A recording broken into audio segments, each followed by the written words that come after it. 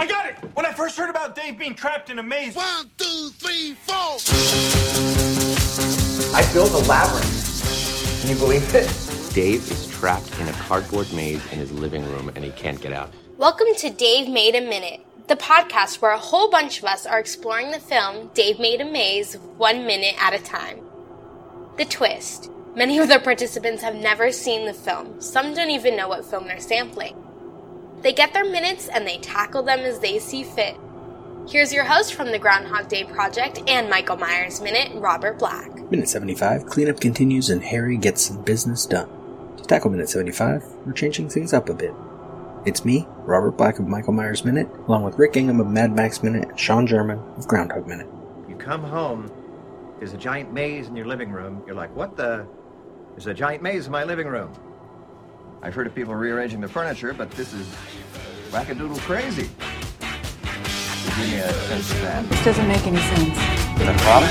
The promise to myself, but solutions to problems. It's like a fucking cocktail party in here. I get a few words from you before you go. Oh, Rick, hello. How are you doing? Hey, Sean. It's been a while. Yeah, good to hear from you, and Robert, of course. Yeah. And so I already hit record on the cast version, so. Oh, okay. Oh, I have just hit record on my local. When I do interviews, I hit record, and I'm like, I'll edit it to wherever I feel like it starts. Because the intro is going to be separate anyway. Exactly. Well, this is it's all content. Yeah. Right. It's like, what does being in this studio recording session on cast mean right now? Yeah. Well, which I think is, is a relevant question to this minute. Yeah. Let me get my local backup running. This is what, 75? Yep. Mm-hmm. Woo. That's a lot of minutes. 75 out of 81. Yeah. I'm tempted to ask a question, but I don't want to know the answer. I mean, I want to know the answer, but I want to learn it organically listening to the podcast as things happen. I kind of want to know what the question is. Well, I want to know how are you going to approach the credits? Like, do you do can you do the credits 1 minute at a time with hosts that haven't seen the movie?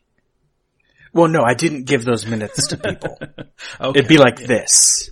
If I can get enough combinations of guests back, then I've got 7 minutes to fill. There is still stuff happening during the credits. I mean, is that little... The beginning of the credits, yeah. Happening. Yeah. The animation. Yeah. There's, 3 minutes of just credits and 1 minute that has the animation stuff going. Mm. Yeah. I just rewatched the opening credits, preparing for this minute, and they're so good. I mean, they're up there with like Repo Man in terms of an opening credit sequence that it doesn't give anything away. It doesn't spoil anything from the movie, but it totally sets you up for where you need to be. It gives you all the exposition so you can just hit the ground running as soon as the action starts. They're really good credits, the opening sequence. Especially coming after the opening scene that is the flash forward to the interview. It's like, we know a lot of what's coming. We know who Dave is. Mm. Which is good, because we're not going to see him again until, minute 13. Not really, till minute 15. Yeah. So. Yeah. Robert, do you happen to have a link handy to, like, a Google Drive version of the minute? I want to have it looping in the background in the Facebook video. Does not want to loop. I have it in Dropbox. Alright, that'll work. Like I said, I usually like to have these things looping off to the side, and Facebook is being Facebook. It's that Zuckerberg causing trouble for everybody.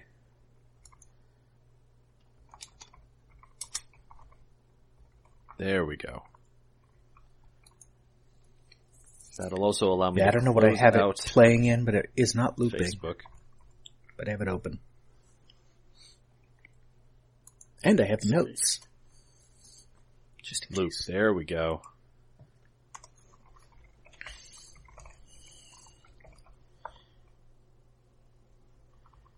So who wants to describe minute 75?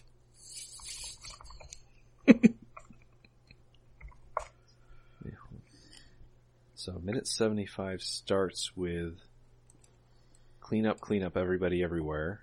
Yep. Then, let's see. Yeah, I mean, so Harry sets up his camera on a bookshelf to capture the action as our remaining characters begin cleanup of the aftermath. And Boom Operator is using his his boomstick as a broomstick. I was going to say push broom, but you can't really push much when it's just the stick. He is moving things, but slowly. Slowly. He's aiding in the effort as he knows how. And then at the end, Harry addresses Annie and Dave about this movie they've been making within the movie. Yep, and we get our roll credits moment. Yeah. Right at the end of this minute. Now, up front, the musical track playing is by the Mondo Boys. This one is called Pickup. They did most of the soundtrack. And minute 75, before Harry even sets the phone down, starts with Annie straightening the wall sconce that went crooked during those opening credits. That, Sean, you said you just rewatched. Mm-hmm. Where they formed horns over Dave's head. Right. So it brings us all around full circle. Yeah, I found myself being almost wistful watching this minute, because this is it's that melancholy moment when you've set out to do something and then you've done it. Yeah. And you should feel good because, whether it was, without making any judgment, whether the thing you did was good or not. And good in terms of, was it something that should have been done and did you do it well? There's kind of multiple meanings of good there. Aside from those questions, it's just, it is what it is and now it's done. And then there's that emptiness, that mission.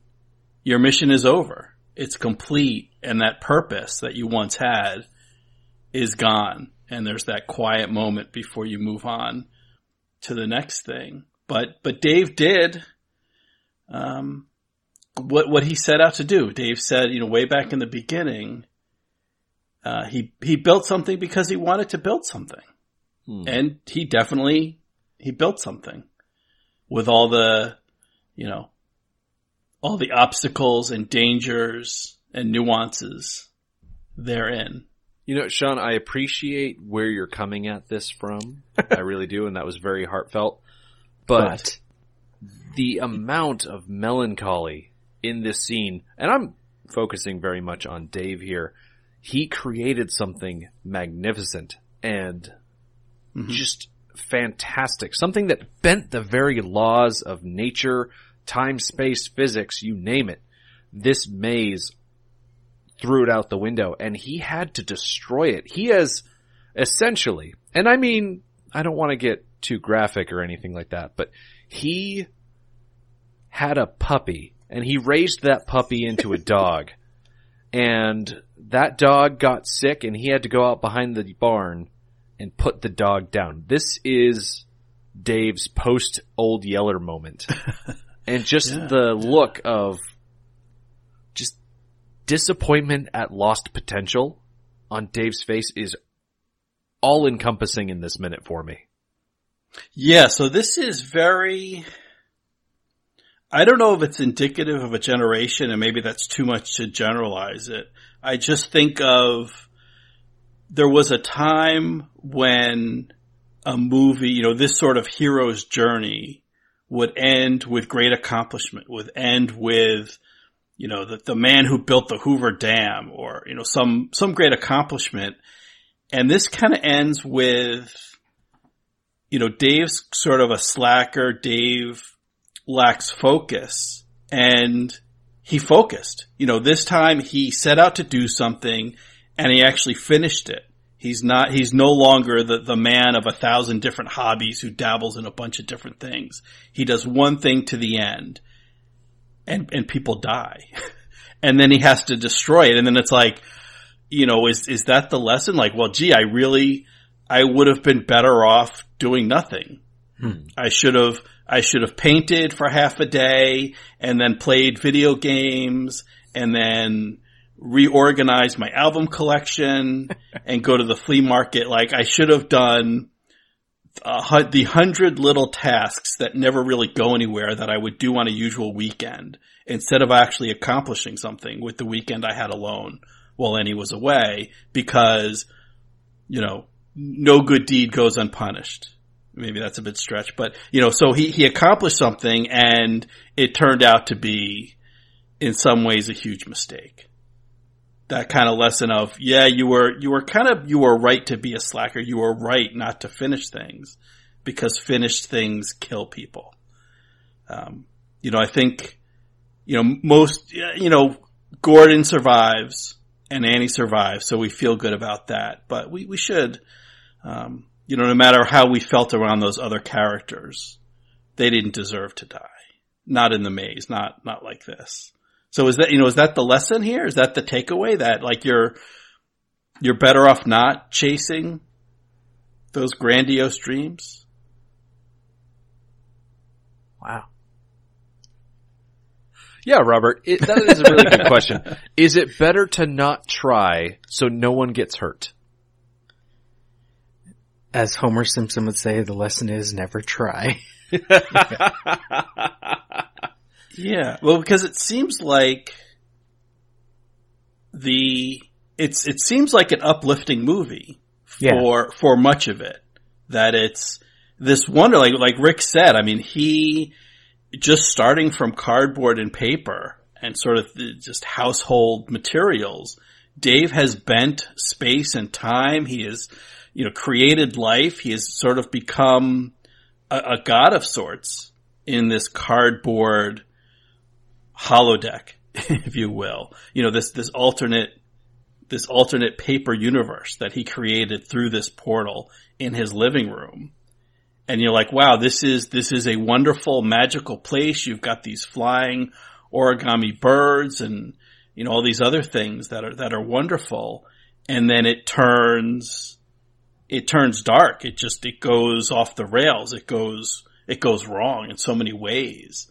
And there's hints of that from the very beginning when Dave, right off at the start, when Annie walks in and Dave's saying, he's lost, don't come in here. Yeah. And then when they all meet up, there's the booby traps and so many other things, which I don't know if Dave ever explicitly states, but I guess there's a lot of things that he didn't build, or things that evolve into some purpose other than what he built them for.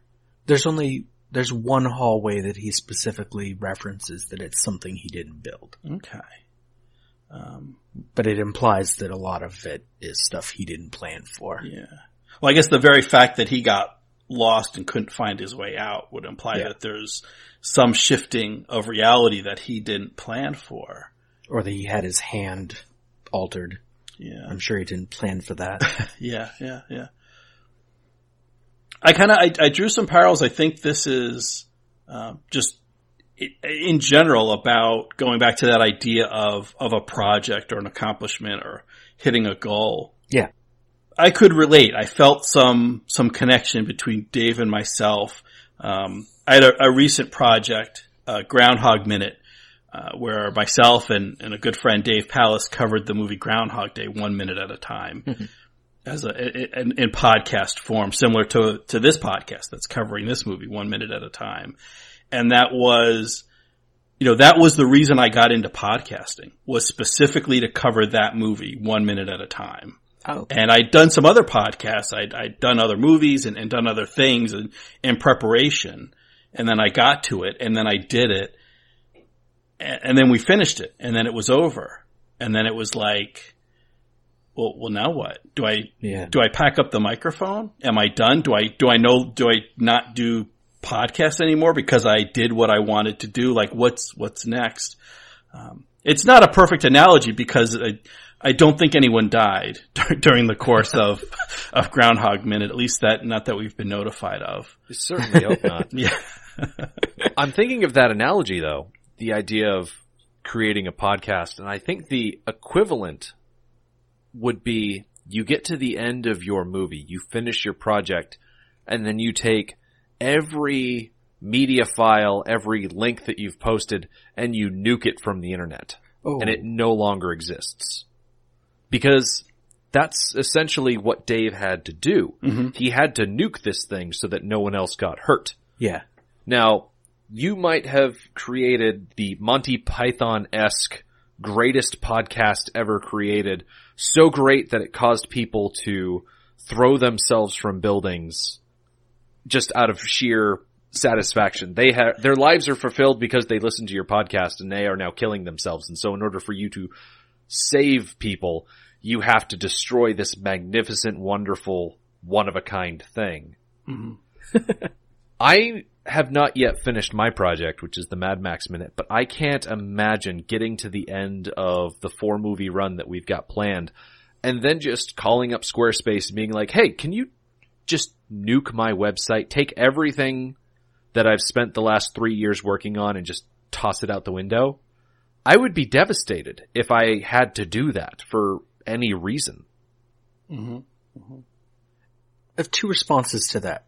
One, I don't know if either of you are keeping up with the daily episodes as they come up, but part of the story I just told during this last week's stretch with the I Cred That 4-part I heard that, yes. was about a novel I was writing 1 chapter at a time, and when I wrote the last chapter and I had to transfer it to a different computer to put it online to where an audience could read it, the chapter wasn't there. And that was almost 20 years ago now. It is still one of the worst nights of my life. Because it was that kind of feeling like that I can imagine when you're saying like delete all these things from that record. Is it like when I talked about it in that story, I put on an accent because that was the easiest way to tell that story. Because to actually tell that story makes me like tear up again because I'm like, I remember that night and how much I was like, well, that was a waste of couple months of my life until the next morning when suddenly I'm like, fuck it. I'm going to write the chapter again and it's going to be better. Or it's not. I don't know.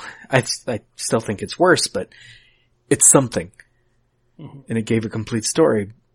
The other thing is, and this is for Rick, when you started Mad Max Minute, was the plan to do all the movies from the start? Oh, yeah. I had obsessively planned out everything. Of course. From beginning to end. That's kind of what I do. I'm a bit obsessed when it comes to mapping things out and planning. I am not going to sit here and say that the Mad Max Minute grew organically as my creative juices flowed. As Dave did with this maze, it feels like it just grew and expanded as he did. I had everything very carefully planned out from the beginning, and I still do. And I would recommend to everybody to have a good plan. I wouldn't recommend everybody be as obsessive as I am. But I have to applaud Nick Thune. At the end of the day, I have to applaud him. And it's incredible that Harry is also able to be very detached in this situation. Like, a situation comes up where your entire night's worth of work disappears, and then someone else walks into a situation and has the same cavalier attitude that Harry does, and you're like, how can you do that? Where were you? How can you just be like that? It's insane. It's very similar to the meme that goes around the internet. It's a person sitting in a chair just staring at a wall, and it's described as that feeling you get when you finish a book and then you look around and realize that the world is just carrying on as if nothing happened. Yeah. Because I started Michael Myers Minute, my other current show, imagining doing the entire franchise, which is now, what, It's a bold move, movies. Cotton. Yeah, the thing is, once the new movie came out and I got sort of, and I'll admit this here, but not over on Michael Myers Minute in that context, once I started getting more into like with the fans of that movie, I don't want to cover those movies. Like anymore. I want to finish the first one and I want to move on. And that's the current plan. I may change my mind later, but right now I'm like, I just want to finish that and fuck my previous plans, do something else new and fun. But then I'm like, maybe I'm like Dave earlier in the movie where he's like, I'm going to play this keyboard like a crazy man. Now I'm going to make origami birds. Now I'm going to try woodworking and fail. Or maybe it's a good thing. I don't know yet. Like I know things I do want to do instead. And I'm going to do those. Yeah. I mean, that's one of the good things about this podcasting format is you have that flexibility. You can walk away. You can finish the first Halloween movie and come back and decide you want to continue in release order. You can jump to the most recent sequel. You can kind of pick and choose from the series if you want, if you're that kind of person. But I want to go back to something you said, Robert, about the story and the lost chapter. And yeah, I understand that loss that you talked about when that final chapter disappeared in transit between computers. And I kind of want to say, but in a sense, I do think there was something there that isn't lost. Like, yes, you lost that final chapter and then had to face, do you try to recover it? Do you rewrite it? Do you just end your story a chapter sooner, kind of leave it to the unknown? But in another sense, you had done it. You had still written that chapter. True. You still knew. You still went through the experience of completing. If you had never gone back and rewritten it, and if you had never been able to recover it, you had done something that, even if there was nothing that you could show anyone else, that in your mind, in your heart, in your spirit, you knew you completed. You wrote the story. And Dave will always have that. Even though in the end we see them, they're cleaning up the wreckage, the remains of this maze. Something Dave will carry forward. He'll always have that inside of him, that he set out to build a thing and he built it and it was complete at one point. Even if there's nothing left that he can show anybody, there's nothing he can't, his children or his family or anyone else. He does have footage of it. They do have film footage. Yeah, well, yeah. They have footage, but they won't have the maze itself. Right. But he still, he still has the experience of having done it. And is that, is that the point? Is that more important than the thing itself? So Harry and his crew, are they sort of a stand-in for, or an embodiment of, I don't know the psychological term, or I guess just of Dave's knowing that he had done this thing, of, the mental movie that he makes of the experience of doing. And that even when the maze is gone, that movie remains and he can play it back in his head anytime. Yeah. Well, there's definitely something to be said for firsthand experience. Think of vacations that you take. You go on vacation, you take a ton of photographs, and you come home and you look at these photographs, and they're literal snapshots of the time that you spent in a place doing an activity. And they will paint such a more vivid picture for you than for anybody else. And so, sure, Dave still has the footage of the hitherto to unnamed documentary, because we don't know in this minute just what Harry's gonna settle on, but just like Sean said, nothing is going to replace those first-hand experiences of running through the maze, being lost and hunted that Dave has. Yeah. And now he knows he's capable of... He has a medium in cardboard. I mean, behind the scenes, this movie involved a lot of actual artists who use cardboard as their regular medium, so he could be one of those. Another thing that Dave has is the knowledge that he can use that cardboard to bend space and time. He could, in theory, go forth from this experience and try again. Do a different sort of thing. Maybe not make a labyrinth per se, but maybe create revolutionary low-income housing. He could go find, I don't know where the hobo went. I think he might have just left halfway through the movie. But they could go and they could talk to the hobo and be like, listen, I can create mansions inside of a 24 by 36 inch square area. I can do that. I have that power. And he can still try to experiment and move on and keep trying. He could turn this maze experiment of his into a sort of Frankensteinian drive that consumes his life. There's always that danger that it could go wrong again. But, going back to Frankenstein, are you really going to let that stop you from digging up corpses and putting brains into craniums? Yeah, all those people in your cheap housing can just fight the new Minotaur for fun. Well, and maybe the Minotaur isn't such a bad guy. You need to get to know him. Yeah, we still don't have a good reason behind the appearance of the Minotaur, do we? We never actually see the Minotaur kill anyone. The only person he actually grabs that we see is Bryn, who comes back to life later. Everything else is booby traps. I mean, we see a facsimile of Bryn. Yeah. Yeah. I'm not completely on board with the idea that it is 100% Bryn. Okay.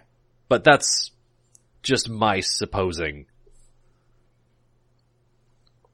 For people that have been following along with the minutes, when Julie and I were talking about this, we hypothesized that when you die in the labyrinth, the Minotaur takes your body and feeds it to the giant glowing lady bit. And that breaks you down and allows for the maze to create new things. And so when Bryn was taken by the Minotaur, she got fed to the cardboard vagina, and the maze created the Bryn puppet.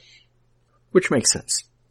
Oh, absolutely. I'm sure that's how these things work. It's what's on screen. It makes sense. Yes. Within the context of this universe. Yeah. It all makes sense. We should talk about Gordon's t-shirt.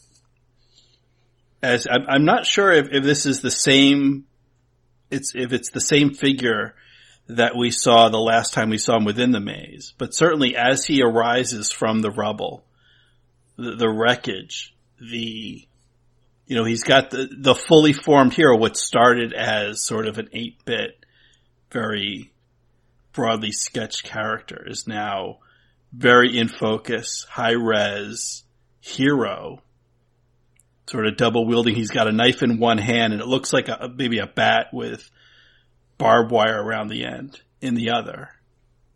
His fully developed hero character I guess that mirrors that's Gordon's development. If the movie were about Gordon specifically, that shirt is mapping his journey. I believe it makes 3 transitions, but a couple of them are hard to spot because he's not always right in the center frame up close. I believe it changes 3 times as it gains detail. And he also gets video game music often in his scenes to go along with stuff he's doing. Because he has his own hero's journey that he's going through. Yeah. Well, I think that's one of the lessons or one of the takeaways that I had from this movie is when, as an individual, as an artist, as a creator, you take on a project of this scope, it's almost inevitable that it sucks in those around you, as it did for Dave. It pulls in your friends and family and your loved ones, that they go on that journey with you, that they get involved because they're involved in your life. And so much of your life is devoted to your project, whether it's, whether it's a daily podcast or a cardboard maze in your living room, that you think you're doing it alone. You think this is something you're accomplishing by yourself, but it is having an effect. It is involving those around you. Yeah, I think that's an excellent point, Sean.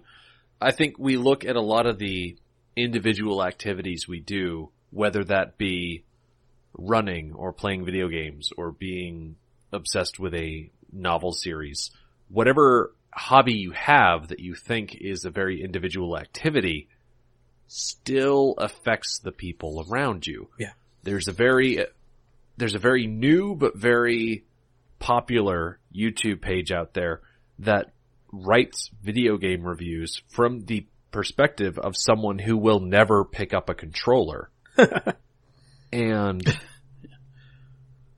you think, oh, well, why would that be useful? But for the people that are around you, Julia has said on multiple occasions, oh, X game is coming out.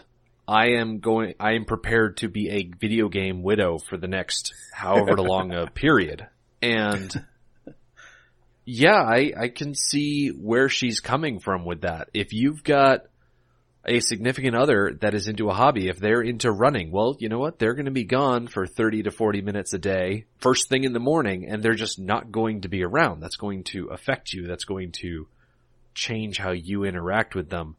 So I think that's a very important idea that you brought up, Sean, that we need to consider, that even if we think that we're just doing it on our own, no, we live in a social environment. Everything that we as individuals do is going to ripple out to those around us. Yeah, I mean, so Rick does a Mad Max Minute with his wife Julia, so you guys are doing it together. Yeah. I roped her into it almost immediately. Which is, a type of experience, but it's different than if you were doing that on your own and Julia was not directly involved. But it sounds like you've got other things going on, that you spend significant amounts of time in that she is not directly involved with. But it does, yeah. It'll affect her. As this has affected Annie and Gordon and those Flemish tourists. Leonard, yeah. Now there's someone missing from this minute. Someone who last we saw was in the apartment. Someone who does not go into the maze. Yeah. Our cardboard expert does not reappear at the end. No. Do we know what happened to him? Do we ever learn? The last we saw of him is, I forget what minute it was, but it cuts to outside the maze and he's sitting there drinking tea or coffee in the chair in the corner. Mm-hmm. Yeah. So. I guess he had a shower and a cup of coffee and finished off their pizza. Off. Finished off the pizza. Yeah. All right. Yeah. Though I enjoyed one of the things I want to mention is we get the titular line.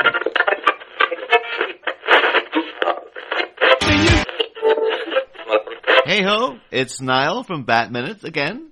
I've been very kindly allowed by Robert E. Black to interject in this minute because he knows of my intense appreciation for the very, very cheesy practice of people saying the name of the movie within the movie. And of course, this is a grand example of this in Dave Made a Maze. Whereas why don't we call the documentary we're making Dave Made a Maze? And it's like, It's a thing I do absolutely love because, and actually love it particularly when it's near the end. So it's kind of like, now you get why the movie was called that. Like, you should have a little, like, nudge of, like, there you go. And they have, like, at the end of Eternal Sunshine of a Spotless Mind, they have Kirsten Dunst reading that bit, and then it's like, it's quite near, like, in the midst of the third act, and you're like, get it. So I love that kind of thing. Although, to be honest, the name Dave Made a Maze, if it's not apparent to you at this point in the movie why it's called that, you've probably got some problems you should be looking into, really. But I love this one particularly because it also has that added thing of the intertextual, like, oh, we're calling a thing we're making within the movie the name of the movie. Which is also, it's like extra, it's like cheese on cheese. It's like really like, it couldn't be nudging the audience even more. The only other major example I can think of that is in, the recent, I think it was like 2 or 3 years ago now, the revival of the Gilmore Girls they had, where they had Rory Gilmore wrote a book about their lives, and then in the last episode, it was established that they were going to call this book The Gilmore Girls, and then Lorelai is like, just call it Gilmore Girls. And you're like, oh my god, that's like the name of the show! Which is, I love that kind of thing, so much. The only improvement I could make is that, rather than having this nice little jokey way they do it here of like, oh, well, Dave Made a Maze a bit on the nose, isn't it? You always should try to work the word truly in before you say the title. So if you could get like, he just goes up to him and says like, truly Dave made a maze. And then that's the last line of the movie. That would have been even better for me. Cause that should be like, they should have had that in most, I don't care that this is like a distracting thing. Like you should have it in most movies. Like Brick should end with Joseph Gordon-Levitt going, truly that was the mystery of the missing brick. Or, you should have like at the end, this Nicolas Cage saying, like, truly that was Captain Corelli's mandolin. I've never seen that film. I have no idea if Nicolas Cage is even alive at the end of it, or if he's playing Captain Corelli. Anyway.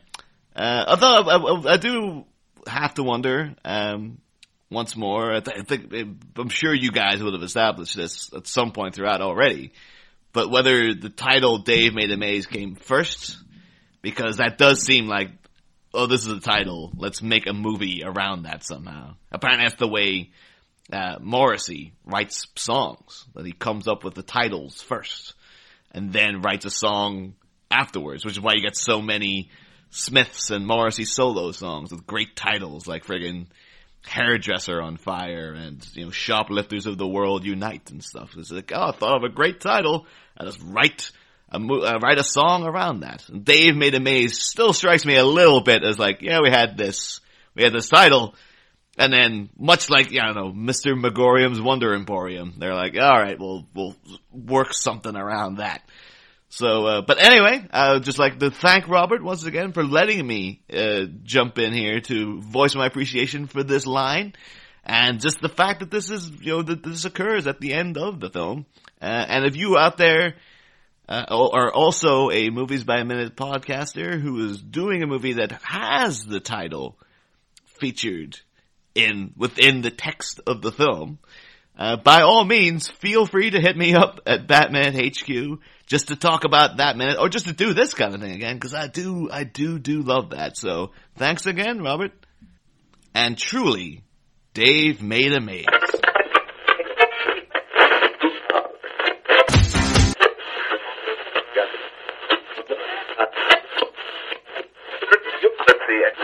Towards the end of this minute, Harry, get our roll credits. Yeah, as alluded to earlier, Harry asks, need a title. Asks Dave what should the title be of this movie, and Dave says, "How about Dave Made a Maze?" And Harry says, "It's a little on the nose. It's a little snakes on a plane." Now, there is something to be said for the on the nose movie title. I, for one, had zero expectations to start talking about the Snakes on a Plane movie. I had zero expectations of quality walking into that film. I expected there to be snakes on a plane. Which there were. And at the end of that 90 minutes, you know what? There were snakes on a plane. I got my money's worth and I walked out satisfied. Yeah. Now, what other than Dave Made a Maze is Harry thinking of titles for? I know we don't get to it in this minute. I don't know if we get into the next minute. It's been a while since I watched 76, but does Harry have any alternative titles off the top of his head? I don't think he does. I think when Dave says it, the look Harry gives, like second 57 right at the end of this minute, it seems like he's picturing the marquee, like whether that'll fit. I think Dave had that title in mind a while ago, though. When he says, I don't know, it looks like he totally knows. He's just being smart about it. Coy. He's like, how about, I don't know. Dave Made a Maze? He's been thinking about that since the film crew showed up. Yeah. Well, and it may be one of those things that once it's there, it wins. There's some ideas or some suggestions that don't seem like the best. I mean, they seem good, but you look at it or I look at it and I think, I should be able to do better than that. But it grows. It just sort of expands the space. Just, I'm the first idea and I've got the high ground and I'm going to fight off any other idea, any other title you suggest. And I'm going to win simply because I'm not horrible. I'm good enough and I was first. And no other idea, no other suggested title will make its way through. So I think the movie eventually goes with Dave Made a Maze. I think that's what Harry goes with. Well, see, that's the thing. The movie that we're watching here is not the movie that Harry makes. No. Right. That's a completely different movie, which we'll have to cover 1 minute at a time. Because this movie is Dave Made a Maze. Yeah. The movie that Harry is going to make, using all of the footage that he shot, is going to be called something else. Well, I kind of picture like this is Dave Made a Maze sort of in quotation marks. This is like the making of Dave Made a Maze.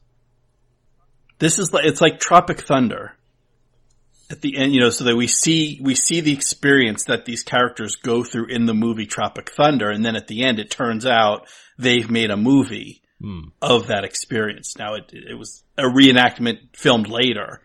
They didn't have I don't think they had a camera crew with them through that experience, if I remember correctly, that movie is Tropic Thunder. So Tropic Thunder is about the making of or the experiences that become the movie Tropic Thunder. So this is Dave Made a Maze in sort of quotation marks because it's the experience, the time period covering the making of the movie Dave Made a Maze. Okay, so it's more Tropic Thunder, less Hearts of Darkness. Yeah, but I mean, Tropic Thunder is very Heart of Darkness-y. But yeah, I would go with that. Yeah, it's more Tropic Thunder than Heart of Darkness. I was trying to find the other titles for this one. I know I believe it's in Japan, the title for this movie translates as Killer Maze. I'm trying to find the other ones. That seems appropriately dramatic for something that Harry would put together. Yeah. What's interesting is because they have this title line here, this movie couldn't have been called something else. Because it'd be really weird if Dave says this and we're watching something with a different title. I think audiences would accept it. Well, I think they'd accept it, but I think it fits better this way. Like if you say the title as the title, it should be the title. Yeah. Well, and I think it's a little bit of, fan service. There's that segment. There's people that, I think it's kind of cool, but there are certain people that they go nuts. They really like that titular line. There are those people that will sit in a theater like Peter Griffin from Family Guy, be sitting in the front row and be like, he said it. Title. He said it. Yep, he said it. So, yeah. I mean, you're almost at the end. You get the big payoff. He says the line.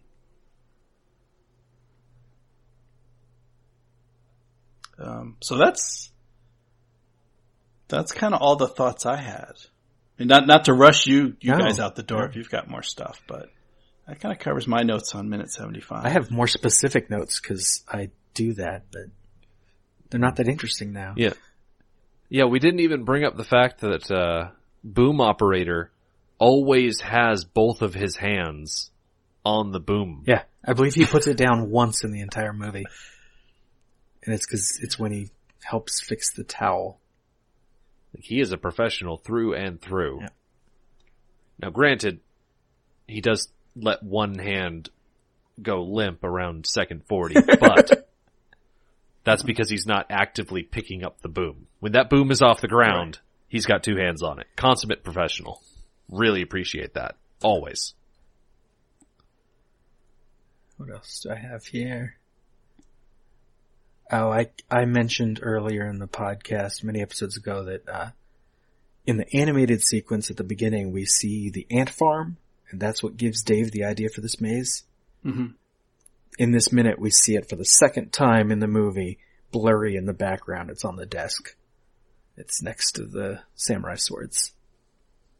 And a diving helmet, which I wish had somehow got tied into the cardboard. Oh, yeah. Because a cardboard diving helmet would have been cool.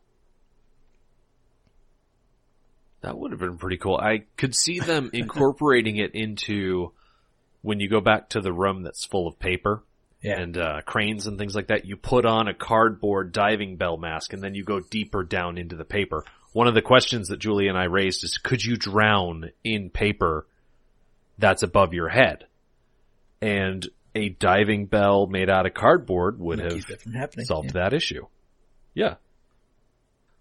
Maybe next time you talk to Bill Watterson, you can be like, hey, for Dave Made a Maze 2, or Dave Made Another Maze, whatever he wants to talk about, whatever he wants to call it, diving bell. Don't forget about it. Yeah. The opening scene is Dave sitting at the desk like, why didn't that go in there? And just a whole new maze begins. Underwater. Well, so this would it be Dave Made a Maze, the next generation? Maybe it's like, Annie and Dave have children. Well, and they make their own maze. I don't know. Do you want spoilers? Yes. I'm not saying the second movie's ever going to be made, but Watterson does have an idea for it, and there would be no second generation probably. Because the setup for the sequel is that Annie and Dave are no longer together. I don't want to know that. That's sad. Well, he wanted to take the internal cardboard of this, where everything is in rooms and hallways, and turn it into more of a outside fantasy setting and create like landscapes and castles and things out of cardboard. And so Dave would have to then, in trying to get back together with Annie, have to rescue her from like a cardboard tower or whatever. I'm on board. I would watch that. Yeah. I could see a story where Dave is sitting at his desk racking his brain over what he's supposed to do with all of these experiences he's racked up, and then the hobo comes back and be like, hey, I've got an underpass over by the highway that's just begging for some, creative touches. And Dave could, in theory, create a gigantic fantasy world out of all the cardboard underneath the highway overpass. Especially teamed up with all the hobos who know cardboard. Mm-hmm. And then you could have individual kingdoms within this cardboard world based on each one of the hobos, because you saw what happened when Dave's personal demons infected a cardboard maze. Who knows what sort of crazy visuals or experiences we could have when you have a whole community of people with diverse backgrounds and experiences infecting their own sections of cardboard world. Which, in the short term, would be awesome, because you get cardboard giants, cardboard dragons, and whatever, but in the long term, it just ends up being a cardboard version of reality. And then you get politicians. Then it's no fun. Sometimes the art can go too far, so you have to nuke it. The body count of 6. Yeah. Well, that'll be interesting to see in the sequel. Like, is this... Yeah, was there an investigation? Is Dave in his prison cell? He escapes by building this maze. Cardboard world in prison. Right. Or is it like, 20 years later as he's getting out on parole after serving his time? Because no one's going to believe this story. I mean, I wouldn't hold... having seen the film, I would not hold Dave personally responsible. If anything, I guess it's more of like manslaughter. Just malicious or negligent maze building. But he certainly didn't set out to hurt anyone. But it's it'd be hard to make that argument in a court. I feel like it would be hard to convict him. There's no evidence. There are no bodies. Yeah. Exactly. I don't think, aside from the first death with the axe and Jane getting her head cut off, I think that was on camera. Yeah.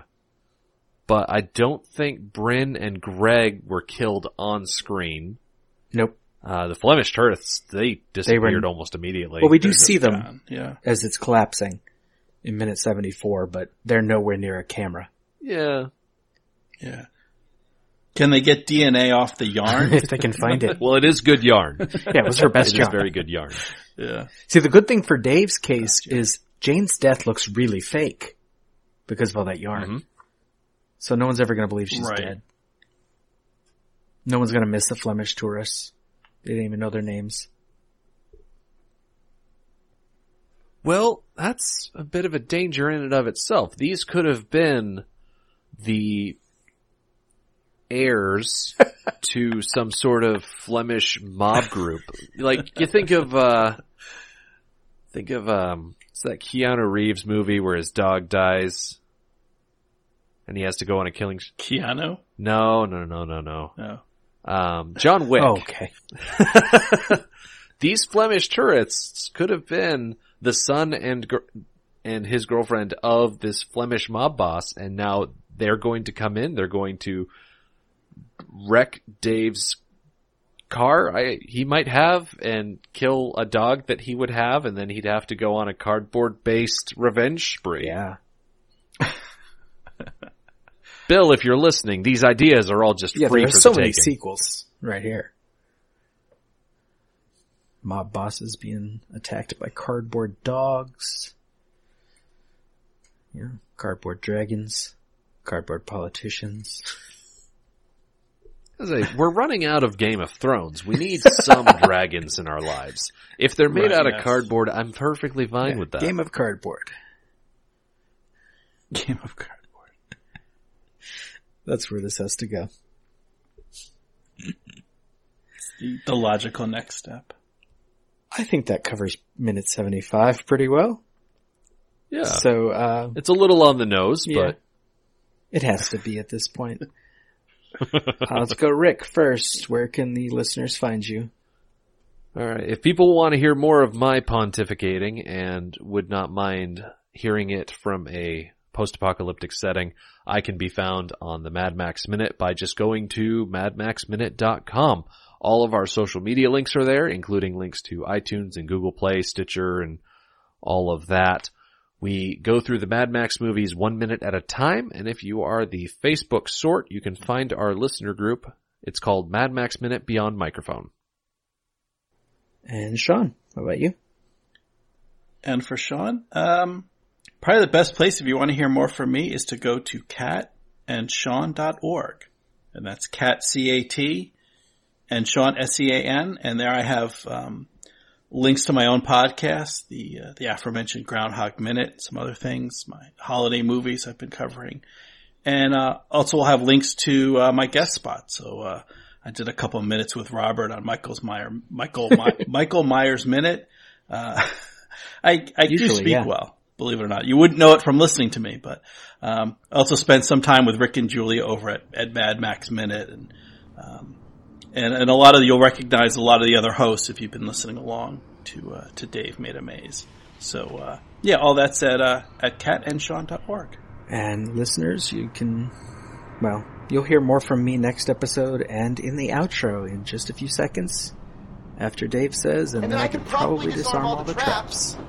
And then we can finish this maze. Who is with me? That was me, Robert Black, along with Sean German and Rick Ingham, taking up minute 75 of Dave Made a Maze. They have mostly escaped this maze. Next time, on Dave Made a Minute, we've got me again, along with Alan Sanders of The Wilder Ride and Dave Palace of Groundhog Minute, taking on Minute 76. Thank you for listening to Dave Made a Minute. Intro dialogue snippets were taken from Dave Made a Maze, directed by Bill Watterson, written by Bill Watterson and Steve Sears, and produced by John Charles Meyer. Intro music is Diversion by The Equals, featured in the film Dave Made a Maze, and Life Cycle of a Match by Parvis Decree.